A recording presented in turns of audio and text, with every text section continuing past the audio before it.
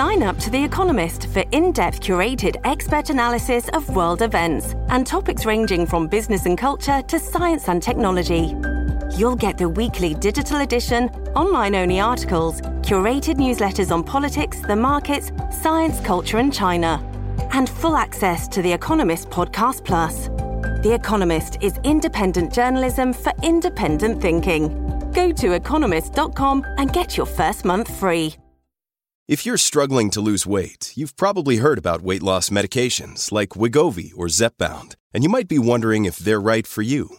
Meet PlushCare, a leading telehealth provider with doctors who are there for you day and night to partner with you in your weight loss journey. If you qualify, they can safely prescribe you medication from the comfort of your own home. To get started, visit plushcare.com/weightloss. That's plushcare.com/weightloss. plushcare.com/weightloss. This show is part of the Head Stuff Podcast Network. Hello, just before we get into today's episode, I want to give a little bit of a trigger warning. Today's episode deals with topics of suicide and mental illness. And for some people, that can be really distressing and activating. You know yourself better than anyone. So if this topic is difficult for you, give this episode a skip and we'll see you next week.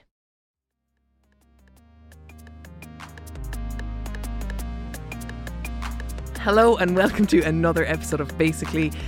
With me in studio today is Joanna Fortune. To continue our mental health month, we are going to talk about mental health in the parent and child relationship, I guess. Do you want to introduce yourself first? I think people know you from Moncrief's show on News Talk and also my previous podcast, but in case they don't. Yeah, I'm Joanna Fortune. I'm a psychotherapist. I work with adults and children and adolescents, but I specialise in the parent-child relationship. And a lot of the work I do is at that relational level, so more dyadic. So I might have parent and child in the room, in the session together. It's a very particular way of working and really useful around working with any ruptures to attachment formation, that emotional connection, or any recovery from emotional trauma. And those tend to be the areas that I specialise in. Cool. Is it... I wasn't planning on asking this question, but now that you've said it, does it have to rupture? We've just done an episode with Anthony McCarthy who said that sometimes, women have an expectation that the child will come out and they'll just love it straight away. Yeah. And sometimes for a small percentage of women, that doesn't develop. So is it a rupture, or can you also work with people who've never really had that connection? Or what age do you start working with kids? Oh yeah, attachment formation is a process. I think, we do have that idea that we're going to be handed a baby and there'll be like a light switch, this instant bond and connection. And look, for some women that might be the experience and fantastic, but for a significant amount of parents that isn't the experience. And really I always look at that early parent-infant attachment formation as a dance, and it's a process of me moving out of the rhythm I've been living by and looking at this baby and trying to understand and read and make sense of their rhythm so that we can actually create a new shared rhythm. So that means you're in sync, you're out of sync, and then you're getting back into sync. And that's really the route to attachment formation. It's that, we are connected, we're getting each other, we're out of sync, you're crying, I don't know why, it's getting me very stressed, I'm getting irritable. And I calm down and I'm able to calm you down and we're regulating again. So we get that kind of wave, that regulatory roller coaster until we learn each other. So attachment is a process and it does take time. It's not this instant moment. And that's very healthy and normal. It's just not often spoken about that way. So it can lead to parents feeling like, oh my goodness, there's something wrong with me.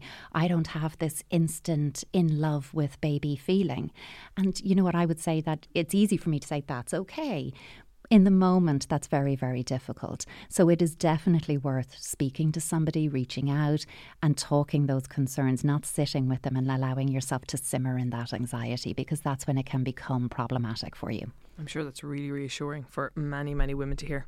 Okay, so that's sort of a general, that's your general experience and your practice. We were going to talk about today specifically mental health issues or mental health either with child or with parent. Is this something that comes up a lot? Oh, it absolutely does. And I think, we have to be really clear about language around this as well, because we all have mental health and we all have good days and less than good days. So are we talking more about mental illness? It's really about mental illness or mental ill health. If you have a significant mental ill health and you have a diagnosis and you might be in treatment, for example. And I do want to emphasize that any parent who has a diagnosis of mental illness of any kind, let's take, for example, depression or anxiety or something like that, any kind of mental illness, and it is managed.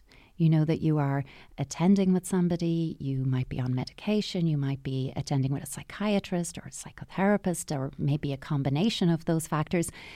With rare exception, most parents with managed mental illness are parenting really well. It doesn't mean you can't parent. It doesn't mean you're not a good enough parent. And I think that can be one of those myths that are out there of, the parent has mental illness, therefore they're a bad parent. That's just not my experience. That's not true. I think it's when mental illness can fluctuate. You can enter episodes of exactly. You can have an episode where your mental health is under extreme pressure and your symptoms are really amplified, and you can feel a little detached, a little derailed, and you might know, look, this is part of my illness and I have a protocol. I know I need to reach out to my psychiatrist or my mental health professional who's going to modify medication or see me or work with me, and that might be a transient period. And I'm not saying that doesn't matter or that's not going to impact your parent-child relationship, but when those are transient moments, it is a bit like, well, we're out of sync now, just like we said at the start. And when I reach that place of recovery again and I'm, everything is stable, we will be back in sync. And I think that's what we really want to look at, is empowering, strengthening and supporting parents, regardless of mental health status, that you can be the best kind of parent that you can be with appropriate supports. And do you think that as part of that, should a child, like a child of, like age appropriate, that a child should be explained, that it should be explained to a child that the parent has some problems, and how do you do that? Yeah, I do. I think I've said this before, and people would be used to me saying this, where I do believe that if children have a question, then we owe them an answer, and that we should always be open, honest, and developmentally appropriate in how we answer those questions. So I think sometimes when you've been bracing yourself for a question, it could be about anything, by the way. It could be about, how are babies made, or why don't my parents live together, or it could be, why does your brain work differently? Or why do you spend a lot of days in your bedroom? Or why can't we go out and do the things I want to do? And you're thinking, okay, this is it. This is the moment. I have a script. I'm prepared for this conversation. And you end up giving them masses of information that they didn't actually ask you for. And they're kind of sitting there in front of you going, I no longer know what I asked. Why are you telling me all this? Answer the question that's really asked. Stick to the question that's asked, because this is a conversation you can revisit, you can grow up with the detail, and you can keep checking in. So if I want to know, why are you staying in bed all day? Let's just take that as a question. Maybe that answer is, I'm not feeling very well at the moment. I feel really tired. I don't have a lot of energy and it's very hard for me to get up. That's why I'm staying in bed at the moment, but I'm working on it. And I think in a few days I will be able to get out of bed, and then we'll look forward to doing something together. You've answered that question openly and honestly. So what happens then when you wake that child up for school and they're like, I'm not feeling very well today. I want to stay in bed. It's very difficult for me. Like, is there a way of differentiating what you're feeling with? Yeah, for this sure. This is slightly different to when you don't want to go to school. Well, literally what you've just said is the answer. Exactly those words would work really well, going, you're not feeling very well in your body.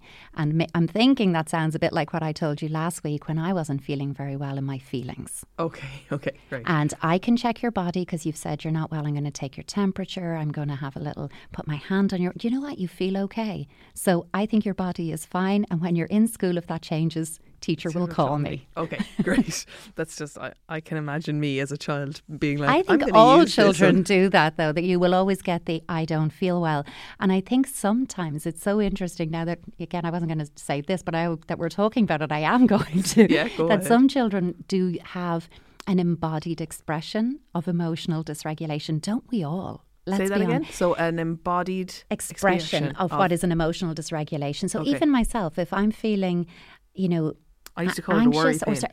An feeling is what I call it. So it's the same thing. I tend to somatize that around my tummy. So I might feel quite tight in my tummy. I might even have, a gastro disruption, or I might feel nauseous, or I feel like I can't eat. My appetite's affected. So that's physical. That's a physical manifestation, and that's real. Yes, okay. It's not caused by anything that requires my GP or a medical intervention, but it is a real symptom. So when our children say, I don't feel well, I have a tummy ache, it's not that they're lying to us, but it might be the way that their feeling is coming out. So I always think stay out of that place of certainty. Oh, I know what's going on here, and hold a place of curiosity. I wonder what might be causing that pain. Yeah, but I used to not know. Like, I used to have a worry pain and be like, I've no idea what this is about. And then I'd have to work really hard to be like, oh, it's because that girl wasn't talking to me in school today. And it might take a long time to get there, and especially developmentally, because when our children say, I don't know what's wrong, we should believe them. Yeah. That's an honest answer. I don't know. And everything, and again, as adults, we can relate that back. Are we always able to articulate exactly what's going on for us? No, we're not. It takes time, it takes space.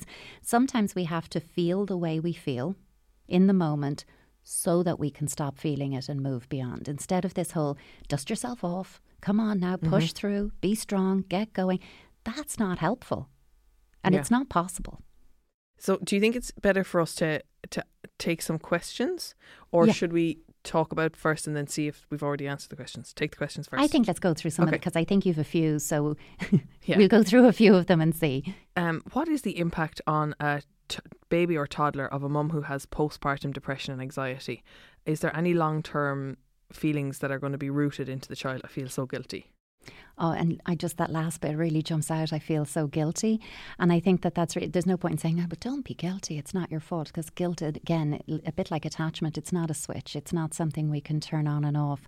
And that idea that I'm not enough for my child is a very stressful feeling. So postpartum depression, anxiety is something that affects, a significant amount of women will experience that. And what we would really look at is the best gift that you can give your young child, your baby, your toddler, is to take care of yourself. Because by taking care of yourself, you are taking care of them. That is an act of care for your child. So don't feel like I don't matter, I really shouldn't do this, I'm actually doing damage. The best thing that you can do is respond to how you're feeling, reach out, talk to somebody, seek professional advice. Because I'm an optimist anyway. In general, I like to think I'm an optimist, but especially around this stuff I am, because attachment can be healed. It can be repaired. So even if, there's been that disruption in those early years, and look, in terms of how attachment forms, and I'm aware you've had conversations with other mental health practitioners, so I don't want to kind of repeat what people have been saying, but there is a process in those early, that, it's often called the fourth trimester, those first few months when really a baby hasn't yet internalized that they're a separate being to their parent. They still think we're one and the same. And, when they're in that nook of the arm and they're looking up at you and you're looking back at them. Let's take, for example, you're looking back at your baby with love. They still don't see you. They see themselves reflected through you. So what they're seeing is I'm lovable, I'm lovable, I'm lovable. And in those first few months, we're getting the beginning, not that it's nailed by 4 months old, but that beginning of a sense of self. Who am I? What am I worth? What am I deserving of? All of that is happening. And as I begin to realise, would you look at that? We're separate people. You and me are not the same person. I'm now interested in other people in my attachment network. And I think it's really important for any mother who's going through any postpartum experience to realise that you alone are not responsible for attachment formation. There are other people that it can attach to. None of us have just one attachment figure in our whole lives. We have primary attachment figures, our caregivers, and we have an attachment network around us, which is, siblings, other parents, cousins, aunts, grandparents. So good enough is truly good enough with this. It's not perfect, not ideal, but it's good enough. And we have to get to a place where, we can accept, well, that is good enough. So if I'm not available to my baby for whatever reason, okay, and it's really important that I am taken care of and that I take care of myself, who else is available to my baby? Because babies are going to have this, it's like, if you think of it like a radar, like beep, beep, beep, beep, beep, and they're going around and saying, well, you're not available to me right now, but look at that, you are. Great, meet my needs, please. Great. I'm happy. And then it might be that when somebody is recovered from postpartum mental illness, that you might want to do something like a dyadic therapeutic piece with your young child where you can experientially reconnect, re-establish that attachment and connection. And doing that at a very young age, you're looking at it won't take nearly as long as if you did nothing and waited until they're 12 or 13. Right, okay. Earlier is always better.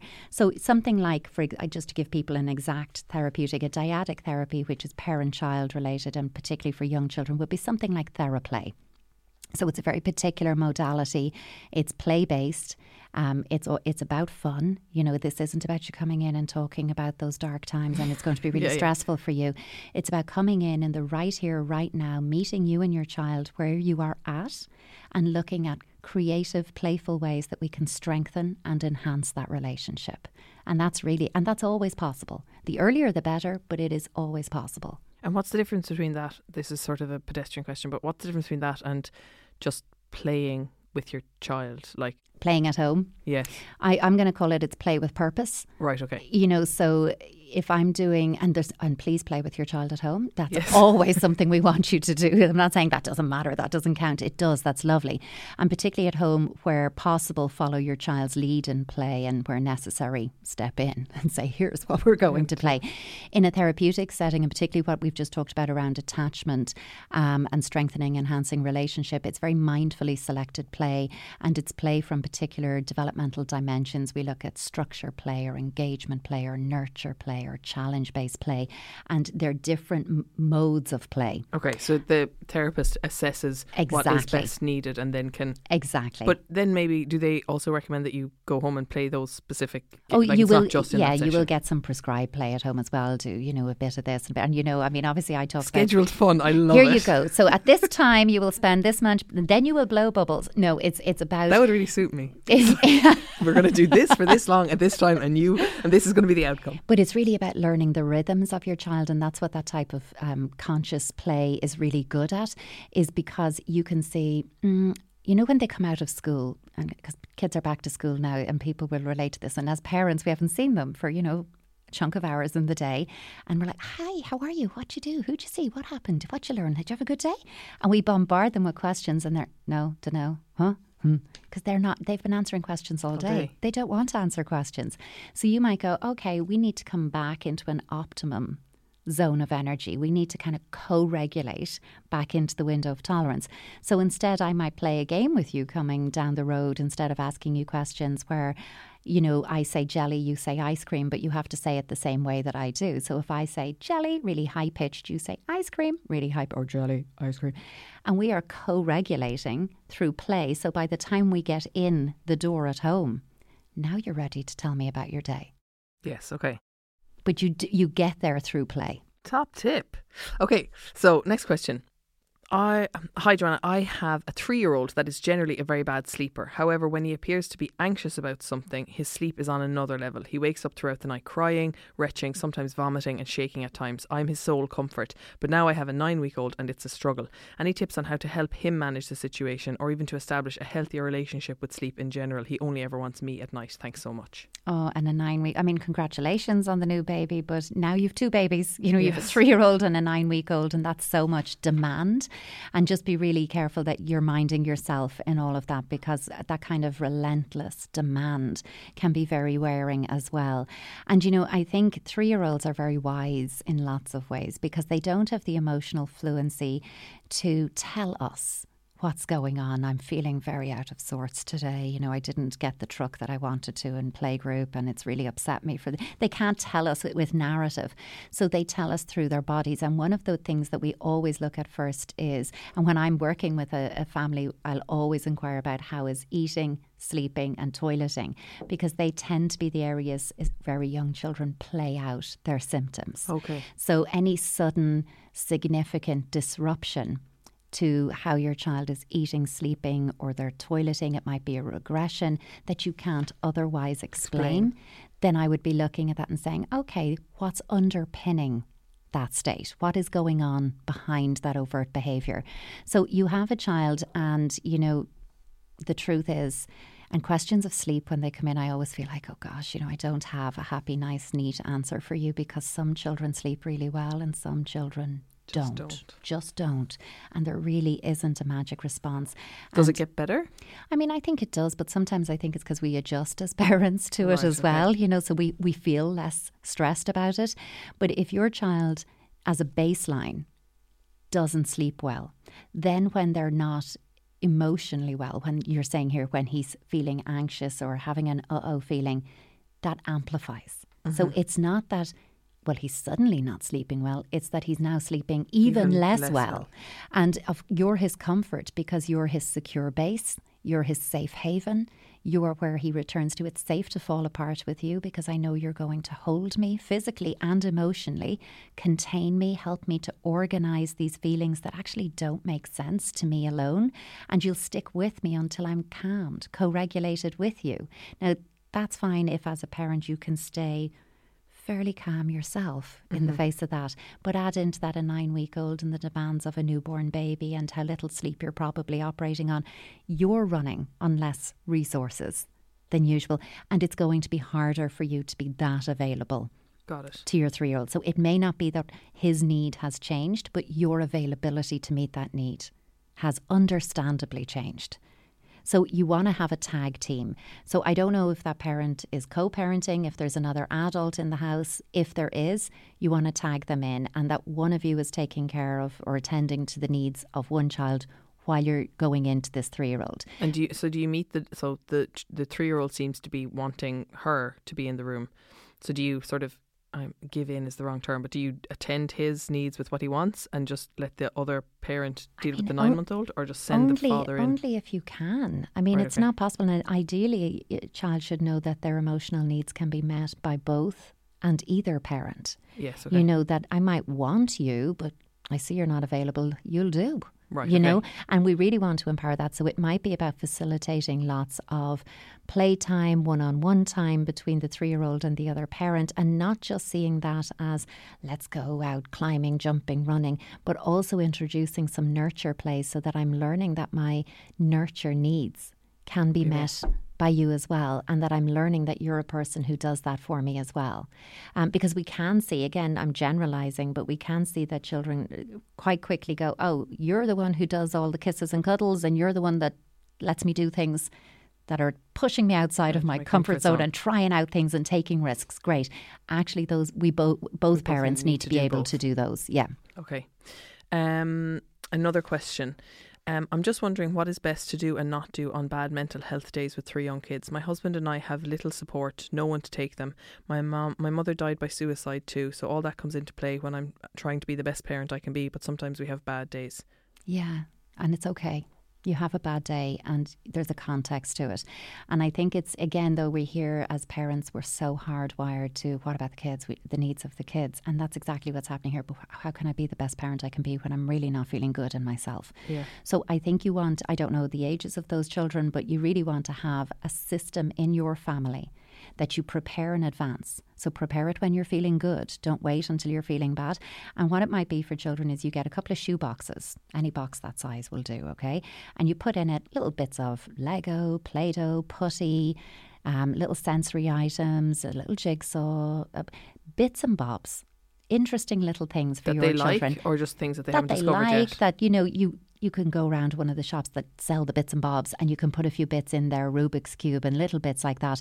Things they don't typically see every day that aren't part of their everyday play kit. Yeah. And on those hard days, it's the shoebox day. Okay. They get their shoebox and that's the day they sit and they play themselves with their shoebox. In my first book, The 15-Minute Parenting, I do have a section that I call armchair play for those days when parental stamina is just low. Okay, even outside of the arena of mental ill health, we all have days when you're like, I just don't have it. I just don't have it in me to sit and play. I don't want to play cards. I don't want to see a piece of Lego. I don't want to do it. And it's a whole series of games and activities that you can play without leaving your armchair. So thinking of things that you might plan in advance, that you might, and again, doing this when you feel well, not waiting to when you don't, like a treasure hunt. Around the house, and you've already got the clues and the map designed out and you hand it to them and that takes 40 minutes. Great. Setting up activities that you know you can use. Okay. And you're thinking of solo and independent play, and you might want to do some collaborative challenge play with them. So give them a bag of cotton balls, let them have a big snowball fight. They just chuck them at each other. You can't hurt anyone with a cotton ball, but you get a great release of tension from throwing, that overarm throwing, and then telling them they each have to take off a shoe and sock and hop around on one foot and pick up each cotton ball with their toes and bring it back to the bin. So it's a nice challenge activity, but they're also tidying up. And you are just there, sitting, resting, taking care of yourself. As your children get older, and you can talk to them about this as well, and you're saying, you might have a name for it in your family. I'm having a low day, I'm having a blue day, I'm having whatever you want to call it day. And that cues them to know, okay, this is a day that mum isn't available for playing. And this is a day when maybe we read books, we do jigsaws, maybe we watch a movie. And is it about that's okay. We all watch a movie, or can you say I'm just going to put this on for you and I'm going to go lie down? Yeah, you can do that. I mean, if you feel like you can lie on the sofa, bring the duvet with you and snuggle up together with a bowl of popcorn, do that. If you don't feel that and you really need space, you need to be in a quiet room with no voices, no questions, no requests, then you set up the movie and the activity, put out a little blanket, like a picnic blanket on the floor. Again, you have this set up, put a couple of activities out there, play a movie, because children might watch, again, it depends on age, they might watch some of the movie and then play a bit and then return to the movie, and that gives you a chunk of time. I have a friend who has, his favourite meal is sad lasagna, and I asked him what sad lasagna was, and his dad also died tragically, and on the dad's anniversary his mum would make lasagna. Now she didn't call it sad lasagna, but then he interpreted okay, this is what we do on the association. This sad day, so this is sad lasagna and it's his favourite meal. Do you think that she should explain that this is a shoebox day, or is it just it just randomly comes out and again, Christmas? Well, no, I think you can. I think children are clever and smart, and they get it. They know something about you has changed. You're not the same energy you were yesterday or the day before. Something is different. And I think it is okay to say, I'm not feeling well in my feelings today. I'm having a low day, and it's a day that I really need to take some extra rest and some time alone. And here's what you guys are going to do. And, I think as well, you can always think about books. I think books are a great way to introduce things. These conversation starters. Yeah. I love the book, The Black Dog by, is it Levi? Yeah, Levi Pinfold. Okay.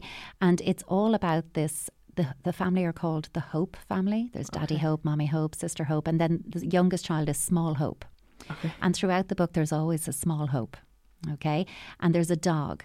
And the family are trying to keep the black dog out of the house. Don't let the dog in the house. Don't let it in. And the dog gets bigger and bigger. But Small Hope climbs out and goes after the dog, engages with the dog, plays with the dog, tames the dog, and brings the dog into the house to sit with the family. Okay. And this is part of our family. And it's a nice kind of analogy and association with, you often hear of depression described as the black dog of depression. And it's this kind of representation of that, but it's subtle.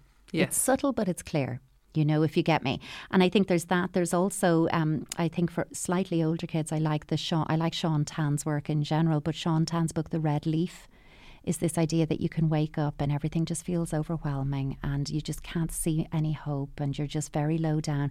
But on every page, there's this tiny red leaf. And if you can find it amidst all of the chaos, it's there. And by spotlighting the red leaf, it gets bigger as you go through the book and it grows into a tree by the end. And it's this idea that find the one thing that you can focus on to anchor you. And focus on that, nurture that, grow that. And it's a nice one for children as well. There is another one called My Happy Sad Mummy or My Sad Happy Mummy. It's one of those by Michelle Vasiliou. Look, there is no end of books out there. There is a children's book for everything. But there are some nice ones that when it is hard to find the words to start that conversation, using a book as you're in, that you read it and you say, that's a bit like me. Sometimes I feel like that mom or dad or whatever it might be. Yes, okay. I think that's a really, exactly. I think that's a really nice way to do it. Taking a break from the episode to bring you an ad, because this podcast is only possible because of our sponsor. Supporting our sponsor supports the podcast. And let me tell you about who they are.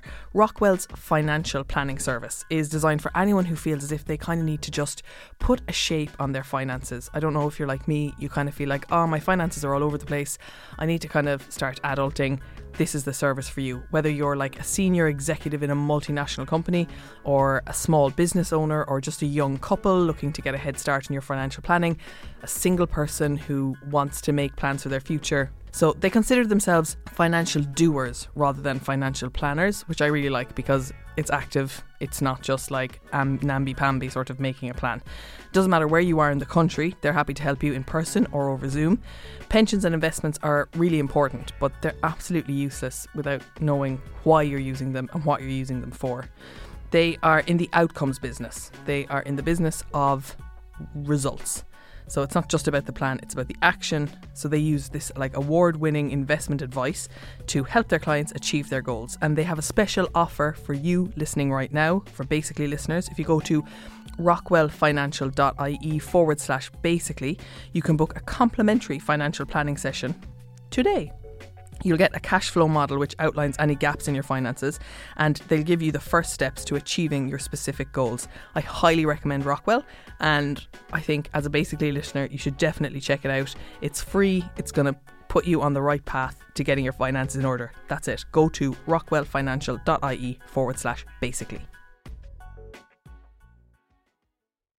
So while I have you, I'm going to take the opportunity to take you hostage for a minute and tell you about the merchandise that we are selling. We have notebooks and pens which are branded with the Basically branding, and you should buy them. You should buy them because it's a lovely notebook. Who doesn't need a notebook? If you are a Head Stuff podcast member, if you buy the notebook, you get the pen for free. It supports me, it supports the podcast, it supports the producers, the people who work on the show, and means that we can continue to make these podcasts and give them to you for free. If you want to become a Head Stuff podcast member, if you get a lot from the podcast and you think, God, I'd like to support Stephanie and the podcast, you can become a Head Stuff podcast member for €5 plus VAT. Or you can give more if you want to. Go to headstuffpodcast.com and you can click register there, and you pick a podcast. You can pick up to 3 podcasts. If you pick 3 podcasts, what happens there is that the €5 that you're giving gets split between the 3 podcasts that you're supporting. Or you can pick just one podcast. Say you pick my podcast, then you'll get my bonus material for free and all of the bonus material for all of the other podcasts on the network. So it's a really, really good deal. €5, all of these special podcasts. So if you want to do that, do it. I'll be very, very grateful. The people who are in the community, the Head Stuff podcast members, are my favourite people. They support the podcast. They mean that you can listen to this podcast for free. It's €5 a month. I'm going to stop talking now, but I really appreciate your support. Thank you. Oh, and also, if you cannot afford to support the podcast, but you want to support the podcast, you can also give us a 5-star review on iTunes or wherever you get your podcast. Leave us a good review or share the podcast with 2 other people. That's it. Just send the podcast to 2 other people who will listen to it, who you think will benefit from it. That helps to get our listeners up, which helps us get sponsorship. It's all how it works. And yeah, I'd be really grateful if you do that too. Bye. Just taking a break from my podcast to tell you about another podcast on the network called Words to That Effect. Words to That Effect, it's like a narrative storytelling show, and it explores the kind of fascinating places where fiction, history, science and popular culture overlap on a Venn diagram. So like from the Victorian past to utopian futures, dinosaurs to detectives, zombies to mummies, how does literature shape our understanding of popular culture? It's a really fascinating podcast, one that really get your mind going, things that you've never thought of before but will find fascinating. If you like my podcast, you'll probably like Words to That Effect. Give it a listen and let me know what you think. I'm Connor Reid with Words to That Effect. How did the Victorians invent time? Where do all those pirate cliches come from? Should we all read romance novels? His mouth glided up her neck with feather-like. Why are kids so obsessed with dinosaurs? What makes the perfect detective story? We'll just have to go and solve this crime ourselves. What happens to culture and society in a post-apocalyptic world where everything Opened her mouth to say something, but all the has stopped? Words to That Effect tells stories of the fiction that shapes popular culture.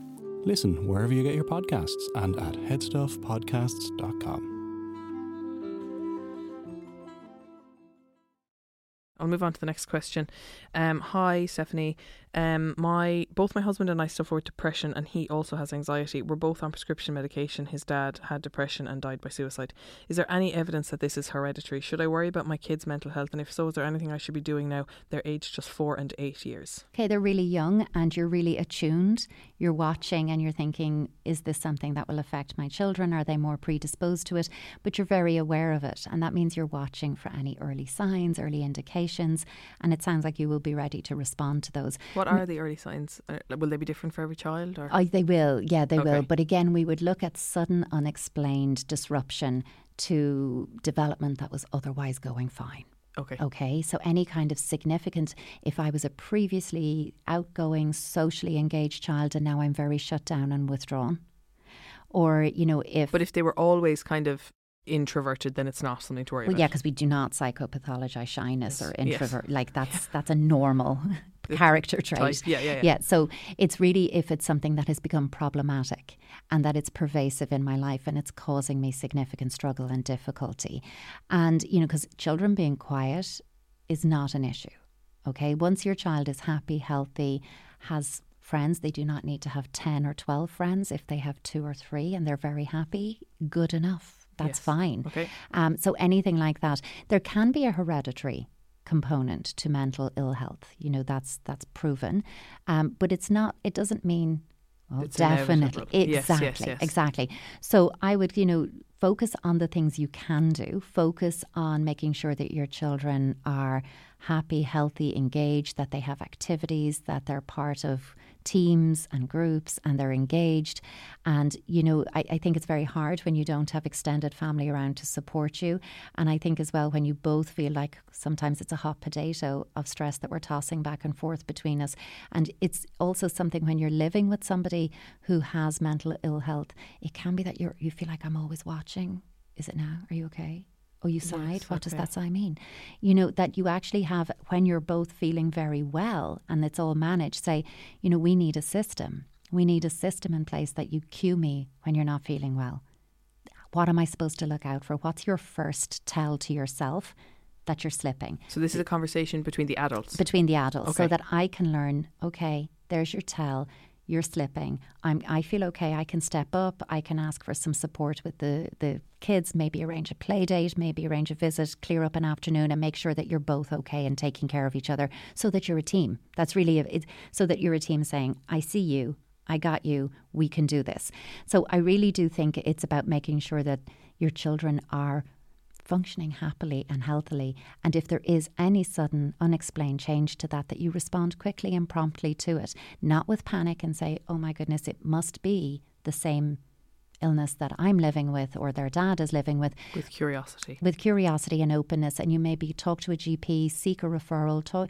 If you're comfortable talking to your school, they may have somebody, a play therapist or a psychotherapist that they recommend or refer to. And, have your children seen, refer to, the child and adolescent mental health services as well. And especially if private route is not an option, make sure that you do go on those lists as soon as you need to do so with the support of your GP. But otherwise, it is not inevitable, and it sounds like you're really aware of. And again, I just want to go back, Stephanie, to what I said at the beginning, that just because I might be a parent who is living with mental illness, that doesn't mean I can't be the best kind of parent possible. I can parent really, really well because I'm on top of it. I'm managing it. So looking after yourself. Looking after yourself is the best thing you'll do for your kids. Hi Stephanie, I'm a mother of 2 boys aged 7 and 4. I've suffered a lot with anxiety and depression since I was 10. And now it's only now that I'm getting better at 25 and looking deeper into my childhood, etc. I can see just how much some of the things my mother did that caused me issues. Not her fault, as she suffered with mental health too. But now I'm worried that I'm passing it on to my kids, especially to my 7-year-old. He has seen me in bad ways and is much more emotionally mature than a lot of 7-year-olds. I have this anxiety that I've damaged him from maybe saying the wrong things in front of him or crying in front of him, the same as my mother did. From comments he makes, such as, I look after you, mammy, etc., when he should be the child, not the parent. He's only 7 and I'm wondering what I could do from now on to prevent this, or how I can better handle myself when I'm not feeling good in front of my kids. Yeah, I think that's a really common one that I hear actually. And, sometimes children can become what we'd call pseudo-mature. So they've taken on, not that the parent has asked or given it to them, but they've assumed this caretaking role in response to their parent, and saying, it's okay, I got you, I'll mind you, I'll keep you safe. And that's when we say something is pseudo-mature. Actual maturity is achieved by going through the stages of childhood, the play experiences, and growing up. When that is short-circuited and I've catapulted forward to I'm 7 going on 27. Yes. You know, it's not authentic. It's not real. So they're saying sentences they've heard, but they don't, it's not. Or I want to take care of you, but it doesn't mean I can because I'm still only a little kid. And what's really important is that, you know, and there's nothing wrong with children having strong independence skills. I just, you know, don't confuse that. That's really important. But in the process of that pseudo-maturity, that caregiving role becoming quite parentified, they can lose that sense of childishness, that childhood playfulness that actually is essential to developing actual maturity down the road. And the most important thing is to talk about that illness, those feelings, that anxiety in a developmentally appropriate way. And that you do, and I'm sure this parent is, but that you constantly keep those lines of communication open. And your message is, it's not your job to take care of me. You're such a kind-hearted boy, you know, that you want to take care of me. And that's great. You know what you could do to take care of me? And give him something really appropriate. You could over there and make a jigsaw. I'd love to see your jigsaw. Or you could take your favourite book and read me a story. Okay. And you keep it in that. And, you know, I think as parents, we often think, but I can't play.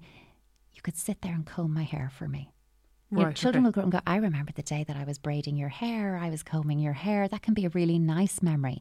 Give me a care task that is developmentally appropriate and still within the realm of play. Okay. So you're not asking him to like do an actual household chore. Exactly, or mind your brother for me, or do, you know, not because it's not a 7-year-old's job to ever do that. But you're also not saying it's not your job to take care of me. I'm not going to allow you to do that. You want to say that, you know, I'm the mommy or I'm the daddy or, you know, I'm well able to take care of all of us, but you're such a kind-hearted boy to say that. So, yes, please, here's what I'd like you to do. Okay, and then a play thing. Keep it very, very simple. And that can really mean a lot. I think as well, because this parent has been living with anxiety from such a young age, making sure that you have a network of support around you. What does that look and feel like for you? Are you currently happy with the support mechanisms you have in place? And if not, what can you do to change those? Because that will certainly answer the last part of the question, which is how can I better handle myself when I'm not feeling good? Like if you don't have the support, it's not possible really that you're going to be able to. Exactly. And giving yourself time when you can feel that anxiety coursing through you and you're beginning to feel, you know, that autonomic nervous system reacting, you're kicking in, you're definitely not in that kind of safe, regulated space. You've gone into an activated, mobilised heart rate increasing, your breath is more laboured and you're getting those physical symptoms. You know, what can you do in the now? And it might be that you need to change the field of vision, get outside ideally, stand there, even just for a couple of minutes, having either a glass of water, something cold, or holding a cup that's hot and just feeling that temperature in your skin, that sensory input that you're very aware of. Where am I now? Getting anchored into the moment. So, and again, I'm not saying that's going to cure anxiety because it just doesn't in the same way that a colouring book doesn't. But it can be a distraction in the moment to kind of go, okay, I can take it down a bit. Now what do I need to do? I need to call somebody, or I need to reach out to somebody, or this is going to be a movie afternoon so that I can do A, B and C to get myself regulated. Right. Okay. So having a system in place, because it's very hard in the moment.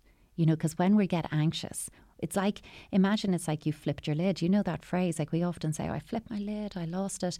Flipping your lid in your brain means your neocortex is offline. That reasoning, rational thinking, good decision-making part of the brain is not available to us. And what's calling the shots very quickly is that limbic emotional area, that amygdala, fight, flight, freeze, you know, firing those synapses to us. You know, what am I going to do? What am I going to do? What am I going to... It's very hard to make good conscious choices when we're being ruled emotionally like that. So, you know, you want to have a system in place when things are good that you can quickly go to. And it might be that you write it down. You know, have a notebook so that when I'm beginning to feel an anxiety attack come on, I can go to my notebook and I have step 1, 2 and 3. Okay. And again, just as I'm talking to you, in things that you can do every day, And again, I don't want to, because I hate that idea that, oh, you're anxious. Have you tried? Yes, yeah. I think she's suffering from depression. The husband is anxious. But, that really kind of, when you're living with that rhythm inside you, what can you do to kind of ground yourself on a daily basis? In Deb Dana, who's a polyvagal expert, she talks about glimmers. I always think it's such a nice practice, so that every day you track your glimmers. You set yourself an attainable number of glimmers. So don't say 10, because then you're going to hit 5 and go, I failed today. You don't want that. Say I'm going to get 3, and then you pass your goal and grow it. And a glimmer is a micro moment of positive energy. And they happen every day all around us, but we don't acknowledge them. Yeah. So this could be that first sip of ice cold orange juice in the morning. It could be that smell of hot coffee or tea, that first cup of the day. It could be getting to the bus stop just as the bus arrives. It could be... For me, it's approaching the traffic lights when the green man just turns green, and I'm like, yes, I win. Any moment that you go, yes, yeah, that's a glimmer. Okay, and what you want to do is acknowledge those. Or when they open a new checkout at Lidl and you're like, yes. And you're the first in line. You're the first in line and you were like 5th. I like that one too. Yeah. So having those, and even though starting with predictable ones, ones that I know that works for me. But this time, instead of just going, oh, cool, and getting on with your day, you're going to go, yes, that's great. Look at that happened. And you're going to really savor it. And that means that you take that micro moment, that glimmer, and you really sit with it for kind of 30 to 60 seconds, because then you're embedding it. Yeah. You're really benefiting from the energy of it. Have a glimmer notebook where you write down, or ideally if you have someone in your life who maybe they're doing it as well, or they'll simply listen to you, that you can tell them about your glimmers, because then you hear yourself say them out loud. Noel and I do this. Noel also... That's super. He loves when we get into a restaurant and then a queue builds behind us. He's like, we got in just ahead of time. And it happens him all the time. But that's a micro moment as well. Parking space. Yeah, no, it does parking really help. Is one of mine. Yeah, parking is definitely... Even coming in to talk to you this morning, I was like, I really want this particular space near a cafe so did I you can get get it? Yes, I did. Yes. And I had that moment of yes, but I also savoured it. I was like, I love when that happens. And I just attuned to the feeling in my body of I've really positive energy right now.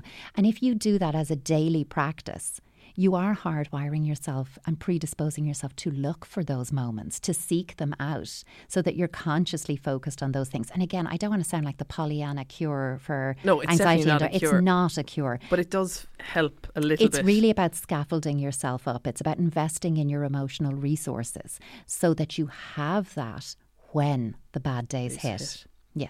And it can be like if you're having a bad day, it's like, all right, yeah, little, great. But, on some days it can really, really help. I have a couple more questions to get through before we finish.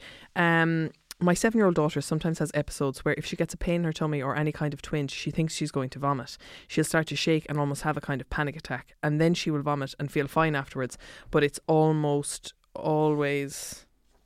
like she's bringing it on, if that makes sense. I went through something similar as a child and in my teens, but I never actually got sick. I would just shake and that would be it. Like the thought of being sick would play on my mind. Is there anything I can do to help her or even help myself so I can help her? Thanks. Sorry for the long message. No, it's and the fact that you know this feeling is such a strength in dealing with this, because you can also say, hey, I know this feeling. When I was your age, I had this feeling too. This is what it felt like for me. And you can describe it. Is it the same for you? Is it different? Tell me the story of your feeling. Interweave it with narrative so that she's bringing much more conscious awareness to it. Yeah, it starts here and then I feel this and this is... And then you say, well, what's the story of it and what thought goes with it? Okay, do you know what the problem is there? I don't think that thought is helping the feeling. I wonder, can we replace it with a new thought? Okay. And you're going to say, I wonder, and give her a line, like a simple line to remember that when that feeling hits, you're going to repeat this to yourself instead. What kind of a line? I am safe, I am okay, I'm well. Okay? Or I'm going to sit down and take 3 deep breaths. And, also not just saying that to a child, because you know yourself, in the history of feeling upset and dysregulated, someone saying to you, take a deep breath and calm down. I mean, does that ever work? No. It actually amplifies and is super irritating. But giving me a skill where I know I sit, I put my 2 feet flat on the ground and I need to feel my back up against the back of the chair and the surface. And then I'm going to close my eyes and I'm going to breathe in and give her a word to breathe in. I'm going to breathe in well. I'm going to breathe in health. And I'm going to breathe out sick. I'm going to breathe in health. And so my focus is on the words. not the breath. Not the breath. And giving her a couple of things that are very child-friendly to do that also have this same effect, like talking to her about doing a clam cuddle. I know I'm going to do it now and nobody can see me, but I'll do it. Helps me to describe it if I'm doing it. Okay, I cannot wait to see this. You take opposite hand to opposite shoulder. Okay, so as if you're going down a water slide where they tell you to cross your arms over your chest. That wouldn't have occurred to me, so perfect. Yep. And you want to squeeze as tight as you can. So you're squeezing your shoulders and your exactly. arms towards your chest. And you want to count 5, 4, 3, 2, 1 while you squeeze and then let go. And repeat that 3 times. You're essentially giving yourself a hug. Okay, but it is something I could do on my own. Even if I was in school, I could go into the bathroom in less than a minute, clam cuddle. And what's happening is you're giving that proprioceptive input, that deep pressure touch into the skin that sends a message to the brain. You're okay. You're safe. It's okay. Mm-hmm. Another one that you can do is the puffer fish, where you puff out your cheeks, you know, like you're doing with small child when you do pop cheeks with them. Yeah. So puff out your cheeks as big as you can. Mm-hmm. 5, 4, 3, 2, 1, and then let it out. But you don't push it out with your hands, you just open your mouth. Well, you do. Push it out with your hands. So Okay. to yourself and do that deep exhale. So, and you repeat that 3 times, because again, a lot of us hold tension and stress in our jaw. So the puffer fish is actually forcing that release of the jaw. We're doing it looking at each other. I mean, if anyone could see us right We're now. just like blowing up our But it hands really together. does. So you've got your clam cuddle, you've got your puffer fish, and you teach me not just to take 3 deep breaths, but to breathe in particular word and breathe out, and even tell me what colour is that word, what shape is that word. So you're giving me skills. And you're doing it from a place of not that there's nothing wrong with you. This is what you have to do. You won't be sick. If you keep doing that, you're going to make yourself sick. Don't go down that road, okay? Because that doesn't help me at all. But you go at it from a place of acceptance and empathy. Do you know what? I know this feeling in you because it was a feeling I had too. This is what I do and it really helps. I'm going to loan this to you. Let's see, can we work on it together? And give me really practical, creative ways that empower me to master the tension-rousing experience. Okay. 2 more questions. Speedy.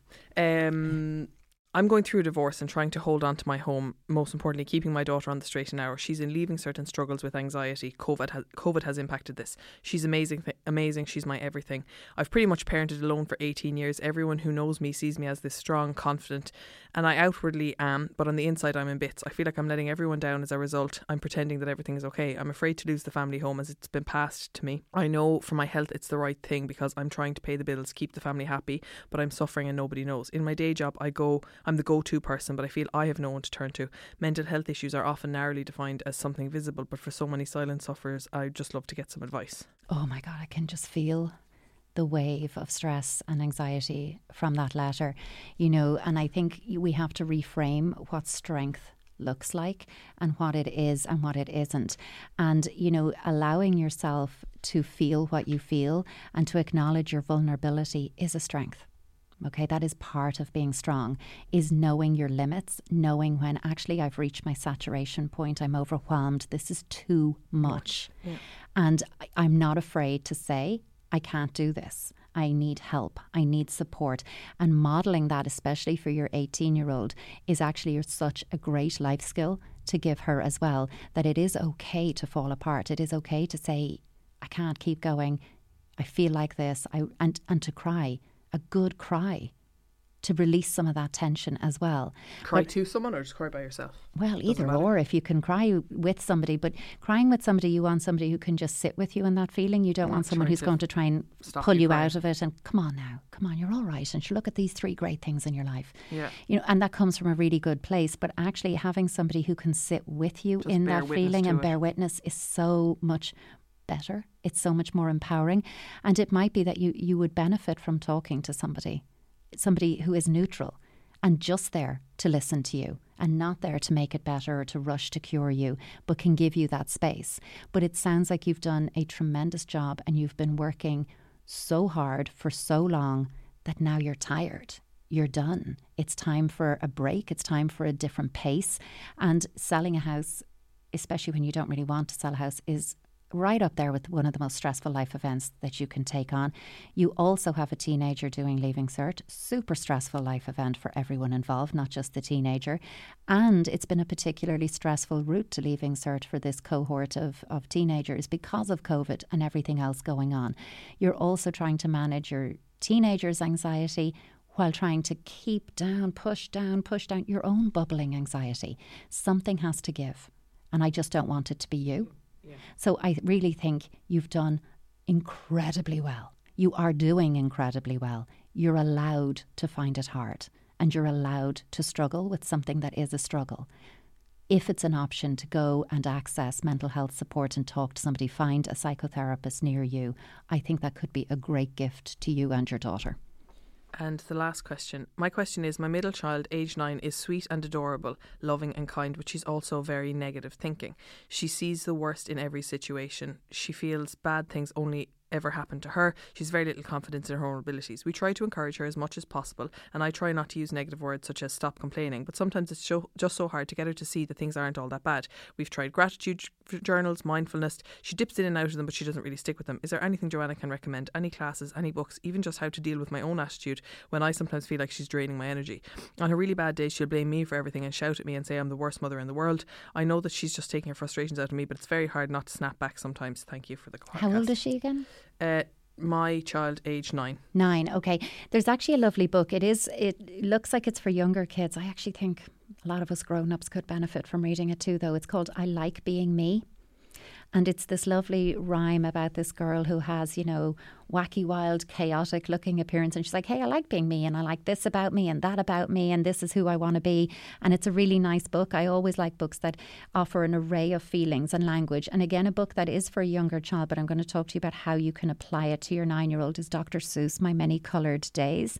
Everything with Seuss is lovely rhyming. So do I. And I really don't think you ever, even though I'm like, it's for younger children technically. It's really not. As a grown-up, you'll enjoy that. So My Many Coloured Days talks about how on different days I feel different ways. And I have a yellow day and a brown day and a blue day. And sometimes I have a multicoloured day. And really what the message is I am not all one feeling. Okay, I am somebody made up of a myriad of feelings, and on different days, different feelings speak louder than others, but the other ones are still in there. So you could take your 9-year-old and get a roll of wallpaper lining, or those art rolls of paper, roll it out and have her lie on it, trace around her so it's an outline of her body and cut off that piece. Have a whole load of markers or crayons and ask her what colour is angry. Her angry feelings. What colour is sad? What colour is happy? What colour is excited or jealous or worried, or a whole mix of feelings? Don't judge anything. If she says sad is yellow and you think that's a happy colour, that's your version of it. Hers is fine. Stick with hers. Have her then, one at a time, colour where in her body does that feeling live. And you could take it deeper at 9 by asking for a relational episode. Tell me a time when you felt that feeling. What's the story of that time? And is the mother just observing this, or is she doing it for herself as well? No, I would be just facilitating this.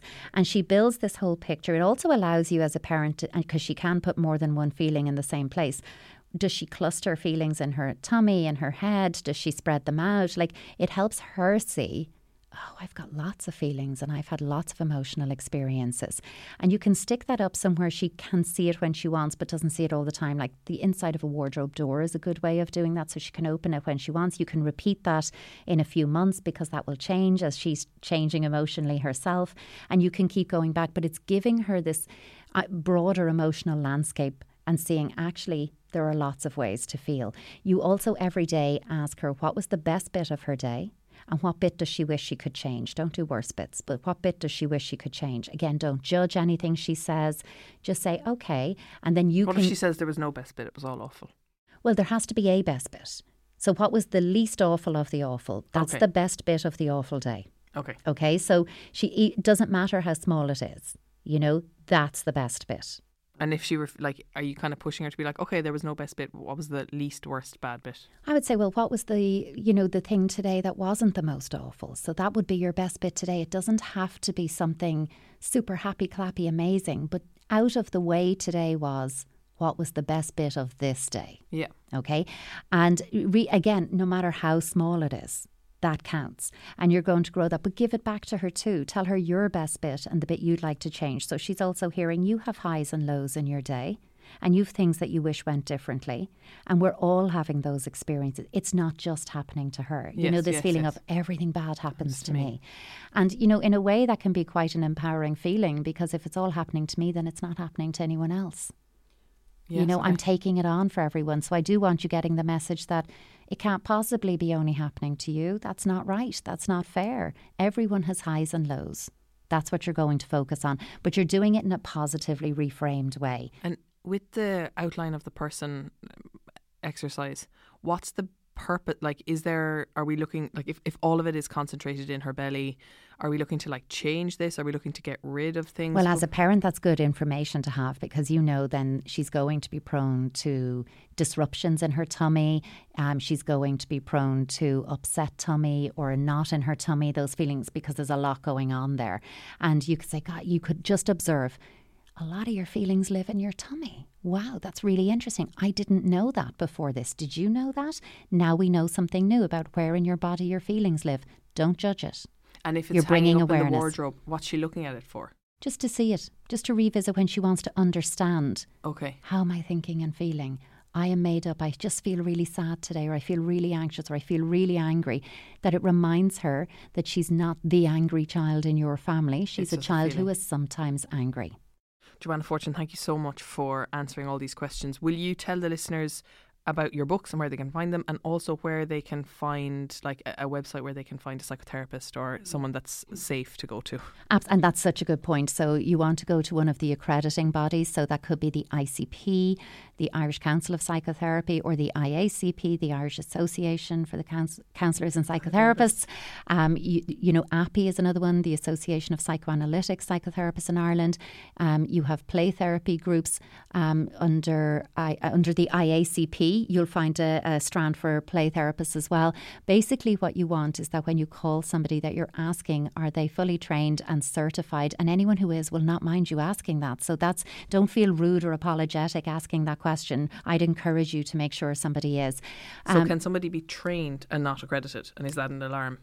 Well, it's not an alarm, but it's part of a process, because we all do training, like a course, a college course. So it's like someone who studied medicine but hasn't done. You still have to do your hours. Yes, yeah. So you still have to, do your hours and clock. And with psychotherapy trainings, that you're talking somebody's clocking up 300-400 hours or more, and psychotherapists and play therapists, and we work under supervision as well. So we have somebody. It's a safeguarding mechanism to make sure that somebody's getting the best possible service and treatment that they can get.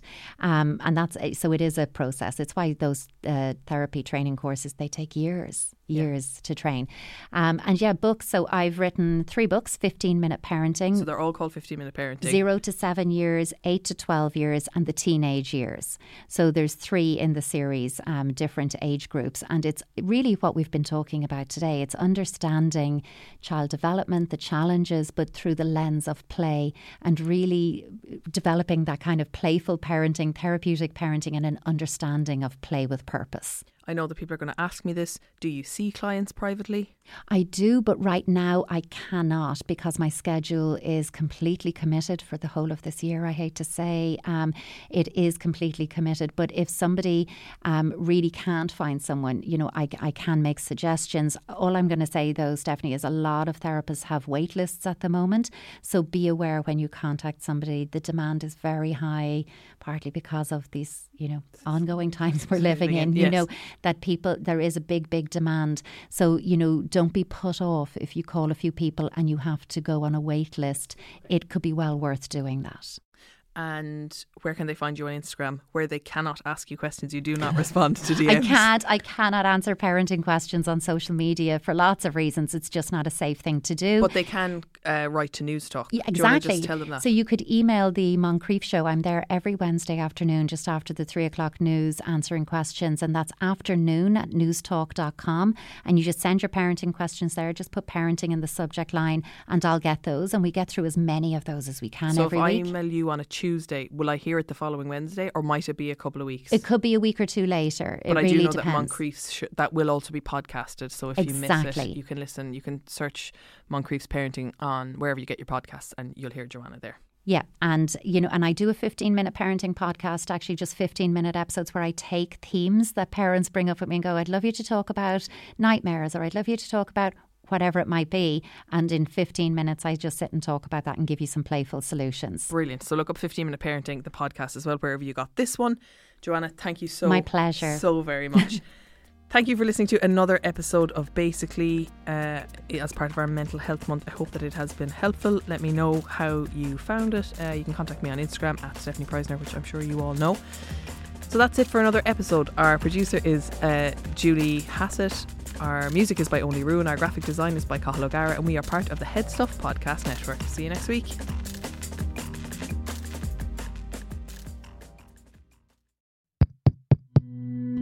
This show is part of the Head Stuff Podcast Network, a hub for the creative and the curious. Shows are produced in association with Head Stuff and the Podcast Studios Dublin. Find out more or become a member at headstuffpodcasts.com.